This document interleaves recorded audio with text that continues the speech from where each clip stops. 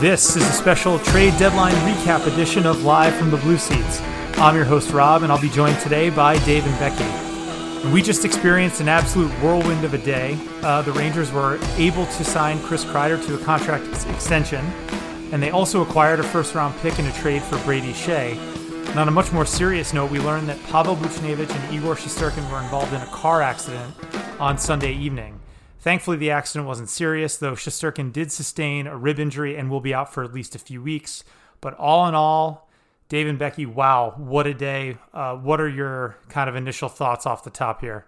I thought I was going to vomit several times throughout the day, like very much. And I had the luck to be working from home today. So I was able to wake up and sit down with NHL Network. More on that later. And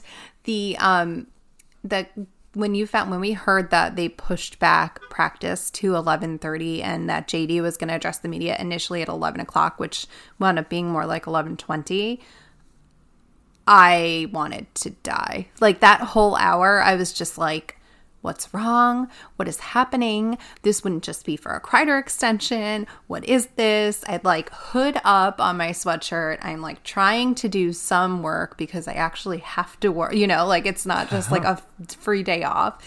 And I wanted to vomit the whole entire morning. And then, so there was the tweet also from some random account that said about the car accident, and like, you don't really expect to see that, and that kind of also is the same thing with Kobe and Sharapanov years ago, that life is precious and you really don't even think about it until something terrible happens. So that was my feeling. Yeah, Dave, what was your morning like? So my morning was, first off, making sure the blog was still alive because of the issues we had this weekend. Apologies to all of our readers out there. So that actually was fixed. And then I, like Becky, was able to work from home today. And I, like Becky, also have work to do. It's not like we sit there and like, we're going to just watch TV all day. No, there's work to do. So all of a sudden, we get this news that there's a press conference. And my first reaction was, oh crap, what are they going to do with Hank? Because you don't call a press conference to announce a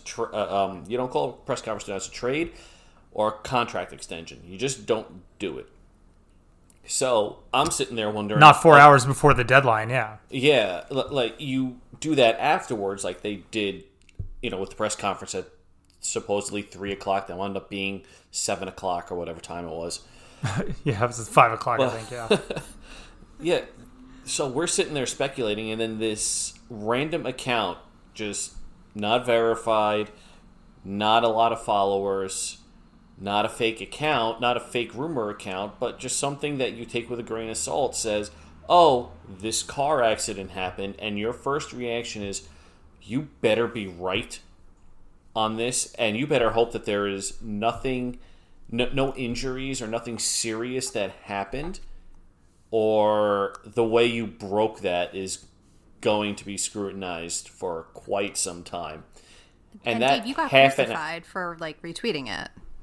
I did get crucified everybody got crucified for retweeting that, and the guy turned out to be right. Guy or girl, I don't know who. Yeah. Turned out to be right. They turned out to be right, and they tiptoed around being first and being accurate. And while it would have been nice to have waited for JD to make that announcement, that was the shortest presser ever. Yep. We at least had some idea that, hey, something happened. It's not serious. Luckily, the quote-unquote only injury is a fractured rib. It could have been so much worse. Always wear your seatbelts, guys. No matter what. Yeah. You're not cool if you don't wear your Seriously. seatbelt. We're not in the 60s and 70s anymore. Put on your damn seatbelt.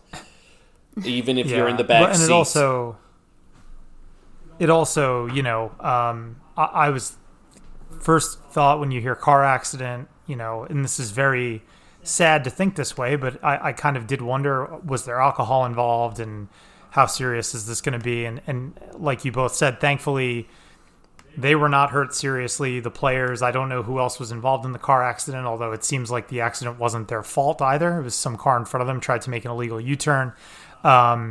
So look, I mean, that obviously the health of people, and they are people first before they are hockey players, is paramount. And you know, again, Becky mentioned, and there was a big memorial today for Kobe Bryant. When that news came down, that was totally surreal and pretty much impossible to believe. So it does sort of put these things in perspective, that, you know, these are sports, and the sort of preciousness of life is a lot more important than that. But and yeah, you know, the Rangers calling sort of a snap press conference, announcing it about an hour before it was supposed to happen, or about a half hour turned into an hour. I mean, other than watching an elimination playoff game in overtime, that was about the biggest pit in my stomach that I've had about the Rangers in a long time. I was really nervous about what that could have been. And I, you know, personally didn't believe that car accident report because it was from some that random kind of unverified account. I thought it was Henrik Lundqvist related. I thought that they were going to announce that he was retiring, or that they had traded him. Because, yeah, Dave, I agree with you. You wouldn't call a press conference 4 hours before the deadline to announce a trade unless it was somebody like Henrik Lundqvist, right? Yeah, you don't do that. And also, that was the most stressful poker game I have ever watched in my life, waiting for that press conference. Why is poker still on TV? That's what I want to know. It was skateboarding later on. It was skateboarding for the second press conference, and then I actually had a work call for that, so I missed that entire press conference. Well, yeah, I mean, that was your typical, especially, you know, Jeff Gorton is not exactly the most personality driven guy. So, you know, and JD was pretty muted. You know, JD can be pretty entertaining and pretty upbeat, but I think he looked like he was up running on no sleep. They both looked very haggard. Obviously, they were dealing with the car accident situation on Sunday night, so JD probably had very little sleep. Gorton was probably up all night between that and the trade deadline stuff, which includes getting Chris Kreider extended to a contract. So let's talk about that. They made it clear yesterday that Kreider remains a big piece of the puzzle as they re-signed him to a 7-year contract that kicks in next season. John Davidson and Jeff Gorton said pretty clearly that it was a priority to keep Kreider, and they were able to get it done just before the deadline. So what we do know is that it's a 7-year deal at $6.5 million per season. I don't believe we know anything at this point here as we record this on Monday night about sort of the clauses in the contract, no move clauses, no trade clauses. I do believe the contract's front-loaded. Again, I don't know the details, but, you know, Dave, maybe you could shed some light on why these contracts are front-loaded. I think it has to do with kind of the buyout situation if they were to want to buy the contract out later on. So there's a lot of reasons why you'd front-load it, and as of now, Cap Friendly only has, you know, straight $6.5 million hit across the board, so we don't know any details on it yet. But from a team perspective, the buyout cap hit is marginally less, but from a broader perspective, it's easier to move the contract if there's less cash at the end of it. And that's simply because you have teams like Ottawa that are, maybe Ottawa is a bad example to use as a budget team. They just want to spend as little as possible and have as much of a cap hit as possible. But a team like Ottawa can take on a contract that is $6.5 million, and after signing bonuses are paid out on July 1st, there could be real money of only $3.5 million. And for Ottawa, they've done this in the past, and I am going to pick on them for this. They can get $6.5 million of a cap hit and get to the floor for $3.5 million, and there's a lot of value there for those kinds of teams. Now, we've seen Arizona do stuff like this, but it's one of those things where the player also wants to get a lot of his money up front because you can do more with your money once you have it than waiting for it to be paid out. You know, it's my money and I need it now. Things like that. I have a structured settlement. Yes, this is a structured settlement and they want contract. It now. Yeah, they have a massive contract from the New York Rangers, and they want it now. Becky, what are your thoughts on bringing Kreider back? You have had You've written some posts about this, a great debate post that I think you did with Justin probably a couple of months ago now. But now that the dust has settled, the deal is signed. What are your thoughts on bringing Chris Kreider back for 7 years at $6.5 million per season? So I said last week I thought that they were going to re-sign him. And it's interesting, too, because this morning, right, so Pajot went from Ottawa to the Islanders for a first, a second, and a third. I think it was 2020 first and second and 2021 third. Does that sound right? Yes, I think 2022 so. Third. 2022. Okay, thank you. And, the initial thought I have is like, what I think a lot of people had also. This is not unique, but holy crow, Kreider can get a lot also. So when I heard that they re-signed him, I wasn't surprised. When I heard it was 7 years, I was like a little, I don't really know how to put that into words. And then I saw the terms and I was like, wow, this is great. Like, this was a great move. And especially to be front-loaded because he'll be 35 at the end, right? 28 now. Yeah, he'll take him through his 35 season. Right. So, even if he has, even 1 to 2 bad years at the end of that, you can trade that away. And you're not really bearing too much of a cap. Yeah. And I know, I know that the terms, and you're right, Cap Friendly says it's unconfirmed, the terms right now. I don't know who has it. If you have it, great, you're lucky, whatever. But it is front loaded. I read something on Twitter today, and again, it's Twitter, so take it with a grain of salt, that a lot of the money is coming in a bonus. And I wonder about a no trade or no move, but I haven't heard anything about that. And I know that his last contract had a modified no trade. So I don't really, I've gotten to the point where I really do trust Gorton. I think Gorton is very good. I'm very happy with him as our GM, and I kind of trust him where I think he gave up on years. He kind of gave a bit on years. Kreider's camp gave a bit on term because I was expecting it to be more like, if we're going 7 years, at least $7 million. That was kind of what I thought. Right. I just think it works out for everyone, and there is something romantic to Chris Kreider being a lifelong Ranger. Yeah, and I think that he sees the value in that, and that value goes beyond to him at least, it goes beyond the potential $10 million he left on the table. I mean, if you extrapolate it out, right? Say he could have gotten another million, and he could have gotten the extra year from another team. Or no, he couldn't have gotten 8, but he could have gotten maybe another $1 million or $1.5 million potentially if a team was really looking to splurge. Then a team with cap space, then the guy left a not insignificant amount of money on the table to stay a Ranger. To me, this just states a couple of things. I think that even though the team is still building, and we will get to the kind of bigger picture stuff in a bit, especially vis-a-vis the Brady-Shea trade, this is sort of a stated intention that we're close to the end of this part of the project, and that Kreider is part of what we see as the core of the next contending team. I mean, you don't sign this guy unless you think you're somewhat close. And again, close is a relative term. They don't think they're close this year, but I think they could be close in a year or two. So, and they believe Kreider is still going to be a very effective, if not elite player, in that time frame. So that's what they're paying for. And I think, you see this all around sports. When you do decide to spend money on a guy and commit a lot of years, you really pay for the first 5 years of the contract, and you live with the declining production on the back end of the contract. And I think the Rangers made that choice today.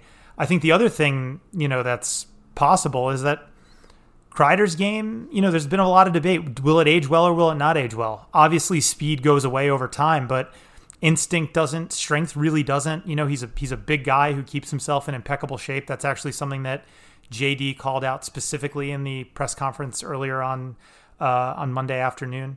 So I think there's more good than bad here. And yeah, it's obviously a case of a clear compromise, as you said, Becky, where the Rangers gave in on the years and let him have that 7th year, and Kreider's agent and Kreider himself gave up, $500,000 a year in terms of dollars. So all around, I think it's something to be happy about, and I think that seemed to be the sentiment for the most part across the fan base today.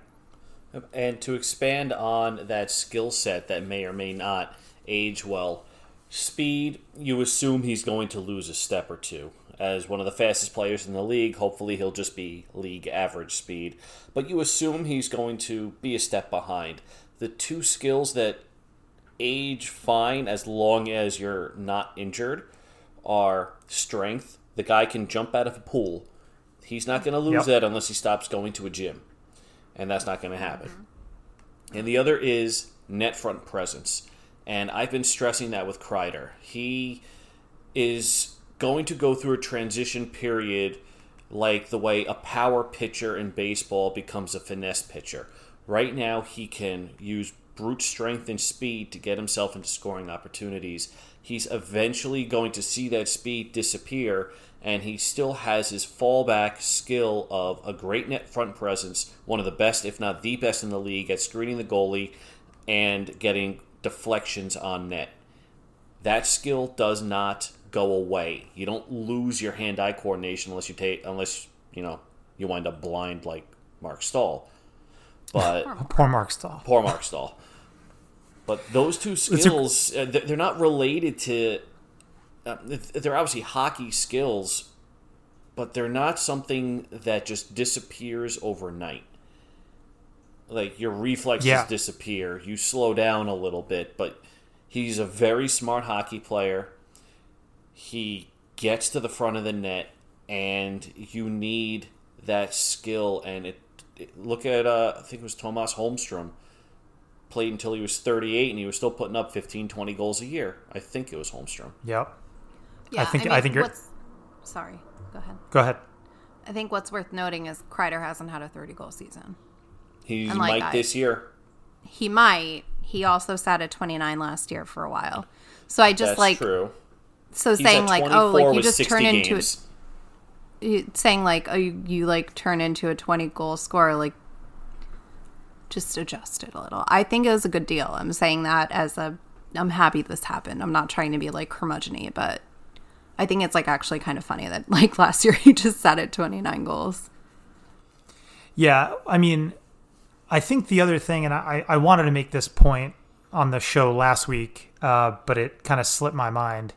I think ultimately what this whole trade deadline came down to, and I think with Kreider, he's the best example of it, is, which players on the team are replaceable, either by like-for-like players, so guys that are of roughly the same skill level, or in places where you can upgrade. And, and we'll get to Brady Shea in a second, but I think the Rangers just decided Kreider's too unique a player. And I think that's true. I mean, you look around the league, I watch a lot of hockey. I think we all do, in addition to just the Rangers. And there are not a lot of players like him. There are guys who, yes, are better pure scorers. There's a couple of guys that are faster than him. But that combination of size, strength, scoring ability, which is in the upper tier of the league. I mean, 25 goals plus now in the NHL is still considered a very, very good goal scorer when you get that number pretty much every year.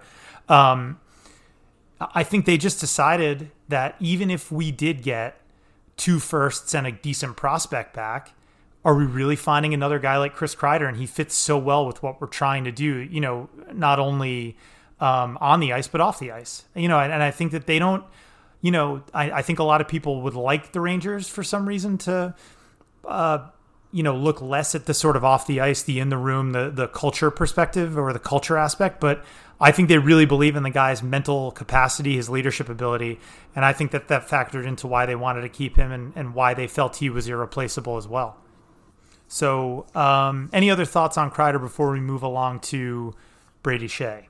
I have one more item, and Rob, you touched on this. We're probably going to get to it a little bit with the Shea trade. Is the Rangers are picking players to keep based off when they think they're going to compete for a cup. And we've said this a lot, that it's not necessarily next year, it's the 2021-2022 season.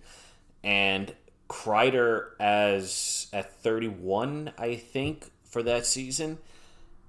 Unless he legitimately falls off a cliff, in which case it doesn't matter if it was 5 years or 7 years, he fell off a cliff. There's nothing you can do about it. He's going to be an integral top 6 part of that contending team. And we already know that the guys in the locker room look up to him. So when you combine that with where the Rangers are currently in their rebuild and how they're taking the next step to continue the rebuild but also move towards transitioning to competing, you need a player like Kreider, like Zibanejad, guys who aren't necessarily 19, 20 years old and have been there and been around the block to help guide everybody as they start becoming more relevant in the NHL. Yeah, absolutely. All right, let's move on to Brady Skjei. So this was the only trade the Rangers made today, and they dealt Brady Skjei to the Carolina Hurricanes for a first-round pick. What we know about that pick is basically, I believe that it's top 10 protected, or at least the Toronto pick is. So Carolina has 2 first-round picks. Basically, the Hurricanes GM said that the Hurricanes retain the right to choose which pick they want to send to the Rangers, so it'll be the lower pick, obviously. But either way, they add a first-rounder to their cachet of picks. They now have 2 first-rounders in the 2020 draft. They also have their first-rounder in the 2021 draft. They have 19 overall draft picks in the next 2 years. So, and this is something that JD stressed in the press conference. You know, the Rangers are still casting an eye towards the future and keeping the big picture in mind. We did not expect them to buy at this deadline, and it definitely would not have made sense to buy at this deadline. But I think they sort of nailed, at least in my opinion, the middle ground between being buyers and sellers. You know, they didn't buy, although they acquired Gauthier last week for Joey Keane, but they did do a little bit of a sell with Brady Skjei. So, Becky, I'll get your thoughts on kind of what did you think about the Skjei trade? And by the way, a quick hat tip to Shayna Goldman for being the first to break that story today. Shayna of The Athletic, she did a great job, and I think that was her first piece of breaking news. So definitely wanted to do a quick stick tap there. Yeah, no, that was definitely really impressive. So great job, Shayna, if you're listening. I don't have much of a feeling about it. First round pick, that's great. I think that as we saw with the trade last week, you know, Gauthier for Joey Keane, that we're pretty stacked at defense, and Skjei was, you know, $5.25 million on the books. So if you can alleviate some of that, then that's good, especially knowing that you're going to have some free agents you have to pay in the summer. And I'm also like, I'm gung-ho on the extend Mika Zibanejad, you know, like why not do it now instead of waiting for 2 years from today when I will probably really have a stroke. So CBA won't let you. Can't extend until the last year of the contract. Sorry. Okay. I know. I suck. No, it's okay. The CBA sucks. But you know, I mean, like it frees up some space for you to play around with, you know, your free agent. I mean, I've got a feeling that Tony DeAngelo is going to be a little bit difficult to deal with in the off season. He deserves a raise. Yeah, he definitely deserves a raise. He wasn't, you know, he held out this year. So if you can have more money, I think you need to move him, though. I think you need to move him to the left. So that's just my 2 cents. Yeah, Dave, you've been banging that drum. Oh my God, that I have been beating. So when first off, that was phrased so poorly. What I just said. For the entire season, I have basically said one of 2 things: either you have to trade DeAngelo, or you have to free up room and move him to the left side. You can't pay DeAngelo $5 million and be the third right defenseman. It's right. That those are the contracts that get you into trouble. Your depth players making, quote unquote depth players, obviously, making a ton of money. With DeAngelo, you had to free up space somewhere. And I know I've been beating the Brendan Smith to Ottawa in the offseason drum, But trading Shea not only opens up $5 million to give to D'Angelo, it opens up a spot next to Jacob Trouba for D'Angelo to get 20 minutes a night. And honestly, for the last 20 games, he should be getting 20 minutes a night to see what he can do on a top pairing with better players against him so that we can see what he does at even strength. You put him on the left, he's offensively inclined anyway, so it'll open him up to see the ice better and make better passes. He's not all that great in the defensive zone to begin with, so moving him to the left is not necessarily going to exacerbate any issues. But that's what this trade for Shea did, is it opened up that option to keep somebody that they may not have been able to keep. And it stinks that it's Shea, because I liked him. I thought he was turning a corner and at the very least was a steady presence who is a little bit overpaid and out of his realm on the top pair. So he was out of his realm, but you can't pay him $5 million to be your second pair. You can't. Yeah, that's got to dump him. Exactly. That's what this comes down to, is that, I think, and a lot of people are sort of wary because Carolina is considered, maybe the smartest organization. They are definitely every sort of fancy stats guy's favorite team for the most part, because of the way they kind of run the show over there. And they do have some really smart people in the front office. They also have, they had the whole bunch of, jerks thing, and then they had David Ayers beat the Maple Leafs over the weekend. So that was great. They're which was unbelievably amazing. But there's sort of this skepticism when you deal with them, because everyone's thinking, that Carolina is going to outsmart us in this trade or in this transaction. Then, of course, you look at the fact that the Rangers were able to get Adam Fox from Carolina, and he's turning out to be potentially a legit number one defenseman. Not only on his team, but maybe one of the best, 5 in the league, the way he's kind of projecting it early in his career here. So, but there's basically a question now, are the Hurricanes going to be able to get more out of Shea? Are they going to be able to turn him into a proper top pair defenseman? They must think that they can, because they were willing to kind of take that contract on and the term that comes with it, because, frankly, they're otherwise stacked at defense. I mean, I know they have a lot of injuries this year, but either they think they can move Brady Shea again if he becomes surplus to needs, or they think he's a potential long-term solution somewhere on their blue line. So that remains to be seen. But I think, the Rangers they still have depth on the left side in the organization. They're going to give Libor Hájek another look. I know he hasn't looked great. They definitely want to give Yegor Rykov a look. K'Andre Miller's coming up out of college. I would expect him to maybe turn pro next year.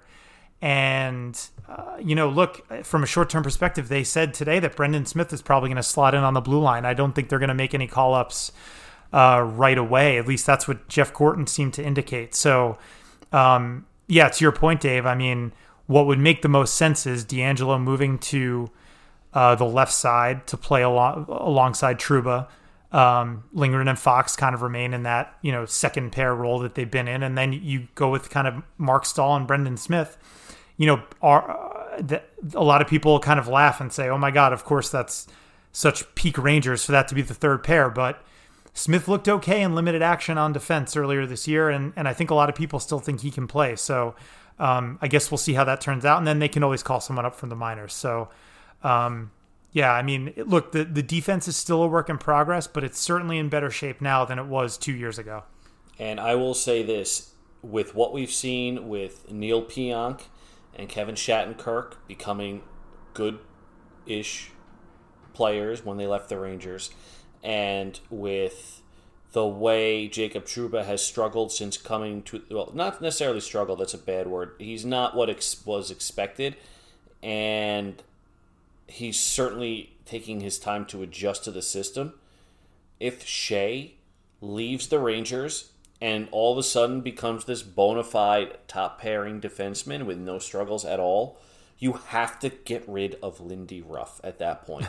There's too much evidence of players leaving the Rangers and becoming good and coming to the Rangers and becoming bad. That is the hill I die on at this point. Shea's our litmus test. We've had too many people leave the Rangers and look good and come to the Rangers and look bad for this to continue. A little bit of a tangent, but I'm just saying, I'm putting it out there. Yeah, I think it's fair. I think it's fair. I also think that, Lindy Ruff has probably served his purpose now. He was clearly brought on as kind of a sort of a steady hand with NHL experience to be there as David Quinn kind of learned the ropes. It's pretty clear that David Quinn's got this thing now. I think he's probably fully adjusted to being an NHL coach. So do you really need Lindy Ruff around? Do you want to try and, try something else? I don't know. I'm skeptical about the impact of head coaches, let alone assistant coaches, but I do understand, and there is a lot of evidence to your point, Dave, that the defenseman leaving the team and playing a little bit better. I think the Pionk thing's a little bit of a red herring because I don't think he's been that good over a longer sample. As a matter of fact, earlier today on the I think on Sportsnet or whatever coverage the NHL network picked up, they were talking about Winnipeg, and apparently Winnipeg was looking for a right-handed defenseman that could run the power play, and I was like, wasn't that supposed to be Neil Pionk? I guess he's not really doing that. But that was apparently the thing that they're looking for. They are a worse defensive team than the Rangers now in terms of their shot and chance metrics. So, I think we could pump the brakes on the Neil Pionk thing. I don't think he's that good. I think what we saw last year in extended time with the Rangers is who he actually is. But, listen, a coaching staff shakeup is always, can always happen. And probably has limited impact either way. So any other thoughts on Brady Skjei moving on? I mean, he was looking better toward the end, so, but yeah, I honestly just wish him a lot of luck. I had nothing really negative to say about him, and he will forever give us the Chance the Rapper SNL "Let's Go Do That Hockey" skit. So that's true. Oh, that was great. He was the jersey. He was that's an S, a K, and a J. Yeah. Nope, not going to do that. Good shout. Yeah, I mean, he was a solid player, and yeah, I mean, definitely has plenty of hockey ahead of him. He's a young guy, and had his moments for the Rangers, and I do think we'll see how Trouba reacts because Trouba and Skjei definitely developed a bit of a partnership and chemistry over the last 20-25 games. They were, yeah. I mean, they were friends forever, so. That too, yeah. But even just like I was saying, in terms of the overall upswing of the team in the last couple of months, Trouba Skjei became a pair again and was getting steadily better as kind of the games went by. So, yeah, it's interesting, but the Rangers had to do something, and for a while there, and I think we can kind of move on to the next kind of piece here. Other than that move, they didn't make any other moves. For a while there, I was kind of as 3:00 was approaching and no moves had been made, I kept thinking to myself, they can't not do nothing, right? I mean, this team is not in a position to stand pat. So the fact that they did get a first-round pick was big. But Dave, what do you make of the lack of other moves by the Rangers? Obviously, Jesper Fast was kept. No moves involving any of the restricted free agents. No goalie trade. Obviously, that became less likely with the injury to Shesterkin in the automobile accident. But yeah, I mean, not much else happened from the Rangers. They really had a quiet day other than the Skjei trade. The only thing that surprises me is that Fast is still a Ranger, and my guess is Fast is worth more to the Rangers than he was in a trade because he can only really fetch you maybe a third or a fourth round pick, and maybe. This is me speculating at this point. Maybe they started having contract talks, and Fast, they might be able to keep him for under $2.5 million. I hope. I would keep him for that because he is kind of an everyman around the lineup. That was the only thing I was surprised about. I didn't expect them to move any restricted free agents today. There is a much better market for them at the draft, and specifically, I'm focusing on Georgiev and not so much D'Angelo anymore and Strome. Those are the two guys that I think Strome gets pushed out for his contract demands with Kreider's extension. The Strome contract at multiple years of $5 million or more, that's the contract that ruins your cap situation. not Kreider. Kreider's your top 6. Strome is your middle 6. And there's a huge difference between second liner $5 million or third liner $5 million. Third liner $5 million kills your cap. So the Rangers would be very smart to dump or package Strome and Georgiev if they go that route at the draft for and possibly that extra first round pick to get themselves maybe a bona fide top pairing left defenseman or get themselves another bona fide scoring winger. You know, there's too much risk in a Strome contract that he doesn't have the history there. And by letting him play with Panarin for another 20 games, getting him to 70 points, and then saying, hey, this guy's available. He revived his career. Give us a top pairing left defenseman, and we'll package Georgiev too. That's how you manage your cap and get away with a rebuild while also signing or extending Trouba and signing Panarin. Is you avoid the middle contracts that kill you, and that's why I'm not surprised they didn't make any moves yet. Big moves yet. I mean, in retrospect, like, thank God they didn't trade Georgiev. Oh, could you imagine? It would be just like peak irony right there. Yeah,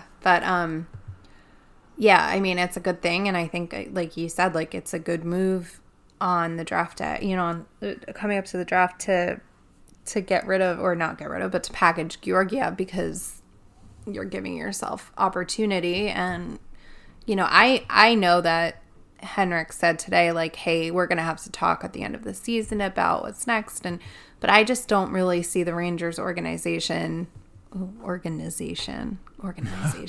You've been watching too much Sportsnet all day. Oh, God. Yeah, you're Canadian. You're full Canadian now. Jesus, forgive me. I just don't feel like that, they're going to part ways with him callously, I guess is the way to put it. I think that they'll give him the year, and as long as there's a clear understanding that he'll be the backup, I just don't see Georgie as the long-term back. I just don't see it. So, I agree with you there. I kind of thought it might have been fun to trade Strome because the returns were pretty good today. It seemed like a real seller's market today, but listening to what you just said, Dave, I think was like you hit the nail on the head. I think that was pretty spot on. Yeah. Why, thank you. I mean, it sounds like, look at that, we're all friends here. It sounds like, a lot of GMs, I can't remember who it was, but at least one GM said specifically that he doesn't prefer to make big moves on deadline day. It's more about adding at the margins, and it's better to make those big sort of transformational moves over the summer. I think it was the Flyers GM, actually. He was talking about them adding just a couple of depth pieces, Nate Thompson and Derek Grant, I think. So, whatever. That doesn't make them any better at all in my estimation, but that's fine. But yeah, I mean, as it relates to the goalies too, I have a quick piece to say about this, and I don't think I'll go full rant here, but to all the people that are worried about this franchise disrespecting, screwing over, being a-holes to Henrik Lundqvist, everybody just needs to take a deep breath and relax and realize that John Davidson, who played for the New York Rangers and has an incredible amount of respect for the organization and its players and its fans, runs the show. He fully understands what Lundqvist means to this franchise, and he fully understands what Lundqvist is going through as a player. And he said multiple times today during his press conference that there's been open communication between management and Lundqvist, between David Quinn and Lundqvist. So, look, I know people got all kind of hot and bothered over the last few weeks because Shesterkin played, and then when Shesterkin didn't play, it was Georgiev, and Lundqvist hasn't played very much. And everyone was worried that they were going to, that they're going to unceremoniously dump the guy at the end of the year. That's not going to happen. And I think that people need to stop hitting the sort of panic button and automatically defaulting to this place of, which happens a lot with this fan base, and I think it's true of a lot of fan bases, but the Rangers are run by a bunch of callous idiots and everything they do is wrong, and they're disrespecting the king, and that's not happening. I promise you it's not happening. And I don't have any inside information. I'm not over here breaking any trades like Shayna was earlier in the day, but that is not happening. They're talking with him, and he's probably now going to play at least a few games down the stretch. And by the way, he has a job to do, because the Rangers are 4 points out of a playoff spot as we record this, with a massive game coming up against the Islanders on Tuesday, and then they play the Flyers, I believe, on Friday. So they're right in this thing. And I think that's, the other thing is, by handling this deadline the way that they did today, they remain firmly in the playoff hunt. And they spoke again today about why they think it's important to play meaningful games down the stretch with such a young team. So look, overall, kind of taking stock on the whole thing, I'm glad the Rangers kind of went about this the way that they did. It hurts in the short term to lose Brady Shea, but I also do think that he's replaceable now, and definitely replaceable, if not a place that they can improve upon come the summertime. So do you guys have any other kind of final thoughts about where the Rangers stand as we enter the final quarter of the season here? No, none for Asking me. people to not panic in this fan base is very wishful thinking. I know. I mean, we enjoy the rebuild. thing. Yeah, like this is Becky hit the nail on the head. This is a rebuild. You don't need to worry about what the left defense looks like right now. Yeah, it's a train wreck. It's Stahl, it's Smith, and it's Lindgren. And Lindgren is by far the best option there. And let's also, just a note on him, let's just all admit we were wrong on that trade. Lindgren is pretty solid, and he's evolving into one of the better defensemen on the team. So we can all just take the L on that. We were wrong.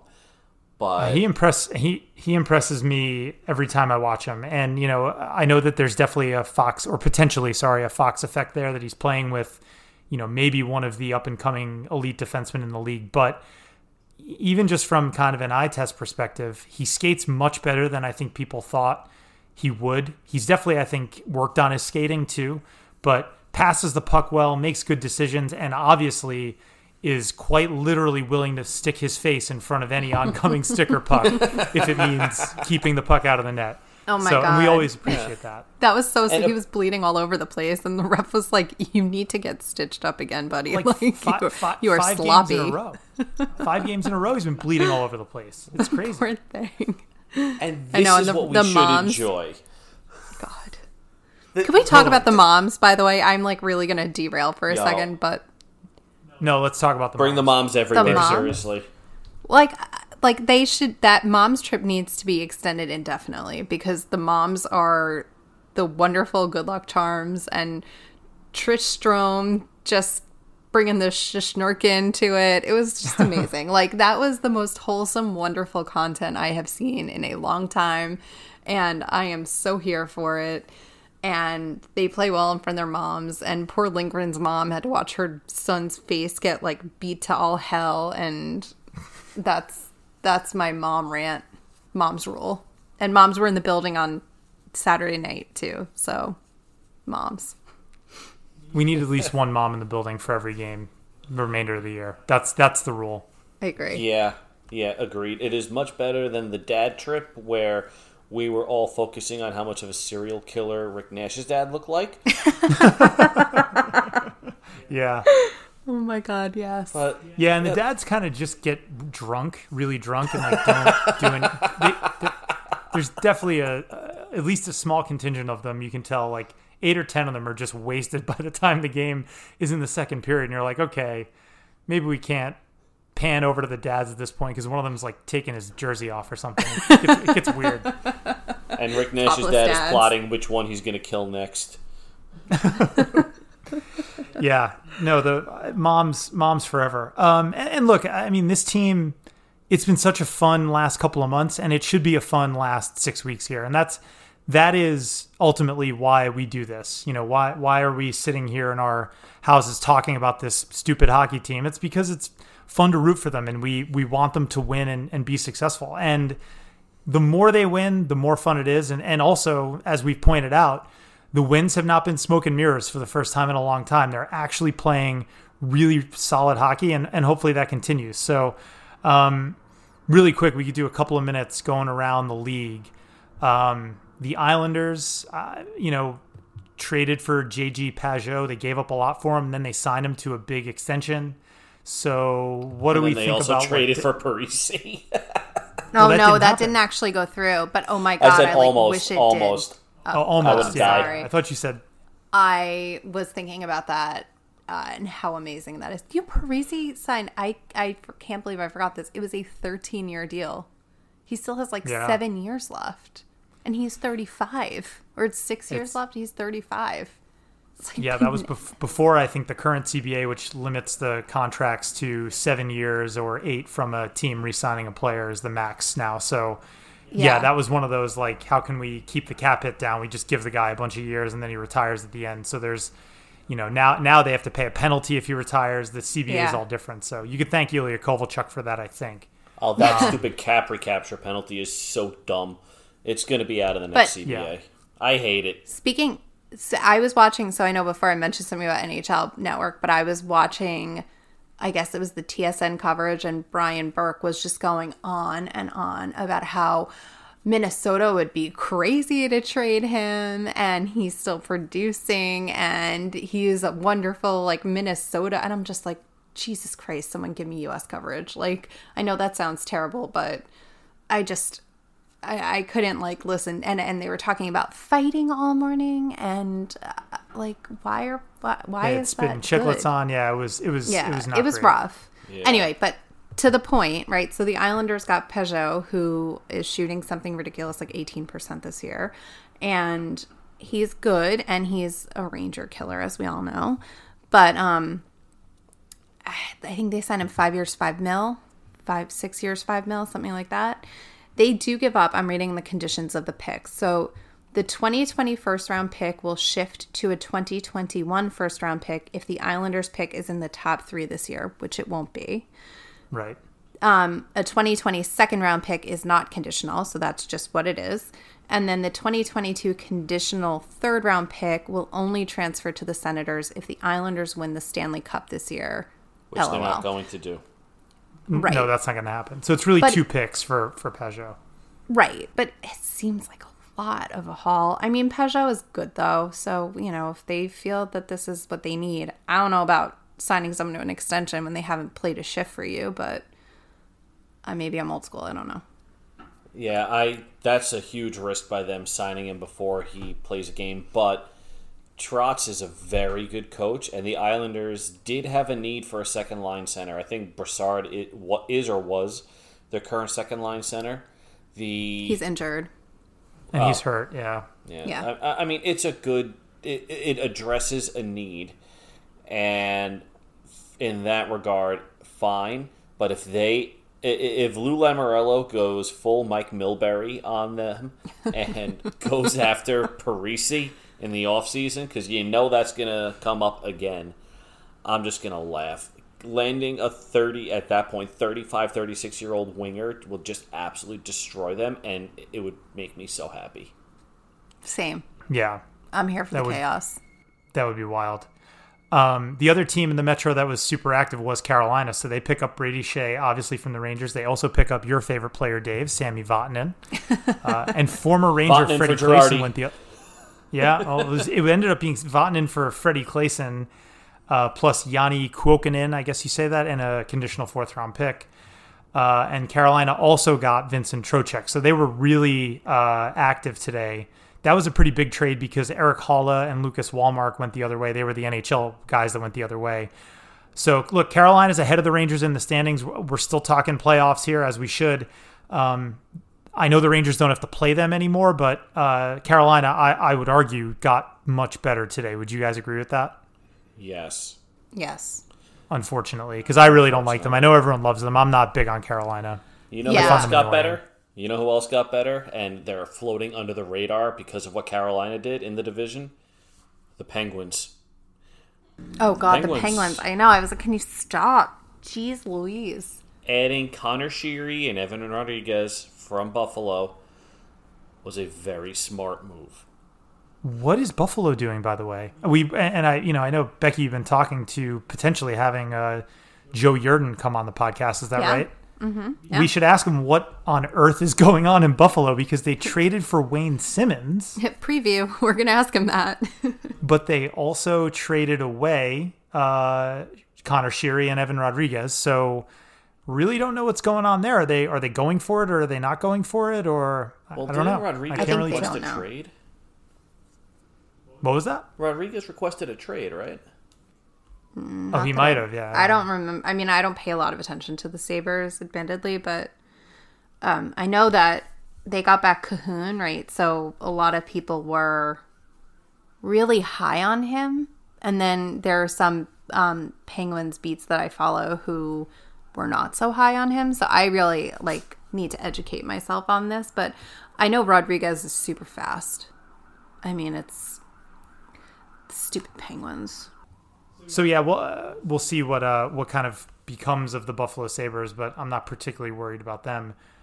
Other than that, as we mentioned before, it was a lot of sort of marginal sort of ads by the teams that are in the race. I don't know what Ilya Kovalchuk goes from Montreal to Washington. Pretty good job by Montreal turning him into assets. And the Caps have Ovechkin and Kovalchuk now. They have Ovi and Kovy. So, I saw someone tweet there will be a vodka shortage in the world if the Caps win another Stanley Cup. So, Oh, there. that's God. So what I find interesting, and I'm going to push this agenda right now, is that the Toronto Maple Leafs did nothing. I don't know what they other than add a bunch of 13th and 14th forwards, which they've done every other day for the last 2 weeks. I have no idea what's going on there, but I think they're embarrassing. I'm sorry. I just think that's one of the most embarrassing operations in the NHL. Just absolutely. They re-signed Jake Muzzin. I know that. They gave him a contract extension today, but just they have no idea how to fix the defense and goaltending situation, and it's eerily reminiscent of the Rangers. And I mean, obviously, look, they loaded up on offensive talent. They are extremely gifted in terms of scoring and creating offense, but some of the goals they gave up to Carolina, and I went back and watched those highlights because of the David Ayres thing, but my, oh my, just absolutely. I mean, this was the lowest of the low points of the AV era type of defense played by the Leafs. I mean, it's an abomination, really. And that is going to make things interesting for the Rangers pick, because there's a non-zero chance Toronto misses the playoffs, which means there's a non-zero chance they wind up in the top 10 pick, which means the Rangers, no matter what, get Carolina's pick. So there are implications for the Rangers there. But that division, right. the Atlantic is a two-team race. It's Tampa and Boston. Yeah. And don't sleep on Barclay Goodrow going to Tampa. Don't sleep on that. Yeah. That is a solid move. Expensive, but solid. Yeah, Tampa is, look, they had a slow start, and I was kind of maybe hoping that their window had silently slid shut after they got swept last year by Columbus, but they've obviously turned back into a powerhouse. I mean, they are kind of in a class of their own the last couple of months too, in terms of their underlying numbers, but also their overall results. I don't love to see it because I'm no fan of the Tampa Bay Lightning, but you're absolutely right. I mean, they are probably the best team in the East, and the East is clearly the better conference. I mean, I don't even know what to make of the Western Conference right now. I mean, that's completely wide open. It doesn't really look like there's any odds-on favorite to come out of the West. So I agree. I think the East in general is kind of a Boston-Tampa Bay race. I mean, the Metro itself is just a bloodbath, but are any of those Metro teams better than Boston or Tampa? Even the Caps or Pittsburgh? Maybe Pittsburgh. Pittsburgh could probably hang, but that's it. Pittsburgh can hang because of their forward depth, but this is Tampa and Boston's race for the Cup, I think. Granted, I don't know what Vegas is doing trading for Robin Lehner out west. Well, Vegas has been, I mean, as far as just following charts and stacks, because again, I don't watch Vegas, but they're supposed to be very, very good. But their goaltending's not been great. Yeah. Right. Fleury has been sub 900 save percentage for a bit now. And Malcolm Subban is a good backup, but not necessarily the answer. And Lehner's been really good. there was a lot of talk about how surprising he was in Chicago because Chicago is such a dumpster fire. And he was still able to kind of keep the team in it. So it wasn't a bad move. I think that probably they didn't really get much back for Leonard. But I'm not really concerned about the Chicago Blackhawks. So I honestly didn't know that Vegas's goaltending was that bad. I thought Fleury was still doing Fleury things. I didn't know that it's been a weird year for goaltender. It's definitely been a weird year for goaltender. I mean, like, Holtby is garbage this year. And I say that all the time because he's one of my fantasy goalies and it's a money league and he's going to cost me money this year. Because I'm like, I have PTSD from Kari Lehtinen. I couldn't drop him years ago. And now I'm in the same way. I can't drop Holtby even though I don't play him. But Holtby's like atrocious. He gave up 7 goals like a week and a half ago. All 7. I mean, it's I think it's also a matter of, like, we're seeing these goalies who were, I hate the word, but elite. Or we're seeing goalies who were very good and they're aging and they're kind of fading away. And, you kind of expect them to be good based on name alone. And then, bam, you're like, oh, you've got like an 885 save percentage and you're still you're still the starter because you are Marc-Andre Fleury or Braden Holtby. It's not great. Yeah. It's kind of weird. Kudos to me for picking up Alex Georgiev 2 days ago. I picked up Shesterkin the first day that he got called up. Yeah, smart. I mean, granted, I didn't really know that a car accident was coming, but I do have Georgiev, so that worked. Yeah, and also let's toast Benoit Allaire right now because the Rangers' goaltending situation is so good compared to the rest of the league, and I think no matter where this rebuild goes, obviously you need health and you need luck regardless. But in a league where goaltending is very unpredictable, and a lot of teams struggle to find consistency there, even when they think they have a number one guy, the Rangers are currently blessed with 3 number one guys, and almost always, even when there is an undisputed number one, they almost always find a better than average backup. And they usually are able to turn that backup into other assets through a trade. So, and that is almost surely, not single-handedly, but largely the work of Benoit Allaire and their scouting department, which I don't think gets enough credit either. I think the Rangers have an incredible scouting operation, not only for goalies, but across the board. So, and we're kind of seeing that all come together as this rebuild marches forward. So, all right, guys, I think that's it. That's our trade deadline recap show. Any other thoughts before we go? Obviously, big week for the Rangers coming up with games against the Islanders tonight, if you're listening to this on Tuesday. I can't remember who they play Thursday off the top of my head. I know they play the Flyers on Friday. So I think it's Montreal. Look, 4 points out of Montreal. Yeah. You're right. I thought that the Flyers were back-to-back, but I am guessing Flyers are back-to-back. No, they're a home and home. They're a home and home, but they're not back-to-back, right? Yeah. Mm-hmm. Yeah. Yeah, it's the Islanders, Canadiens, Flyers, and Philly, and then on Sunday it's Flyers at MSG. Yeah, well, that's a fun week of hockey, and Blue Seat Blogs is going to have all the content you need to kind of get through it. So that's it. That's it for us here. Thanks for listening. Live from the Blue Seats is a production of Blue Seat Blogs. Please make sure to subscribe to the podcast if you haven't already. We're currently on iTunes, Spotify, SoundCloud, Google Play, and hosted on Acast. If you can spare a minute, please leave us a rating and review as it helps other fans find the show. Check out BlueSeatBlogs.com, the longest-running fan site for all things Rangers, from news and opinion to video analysis and so much more.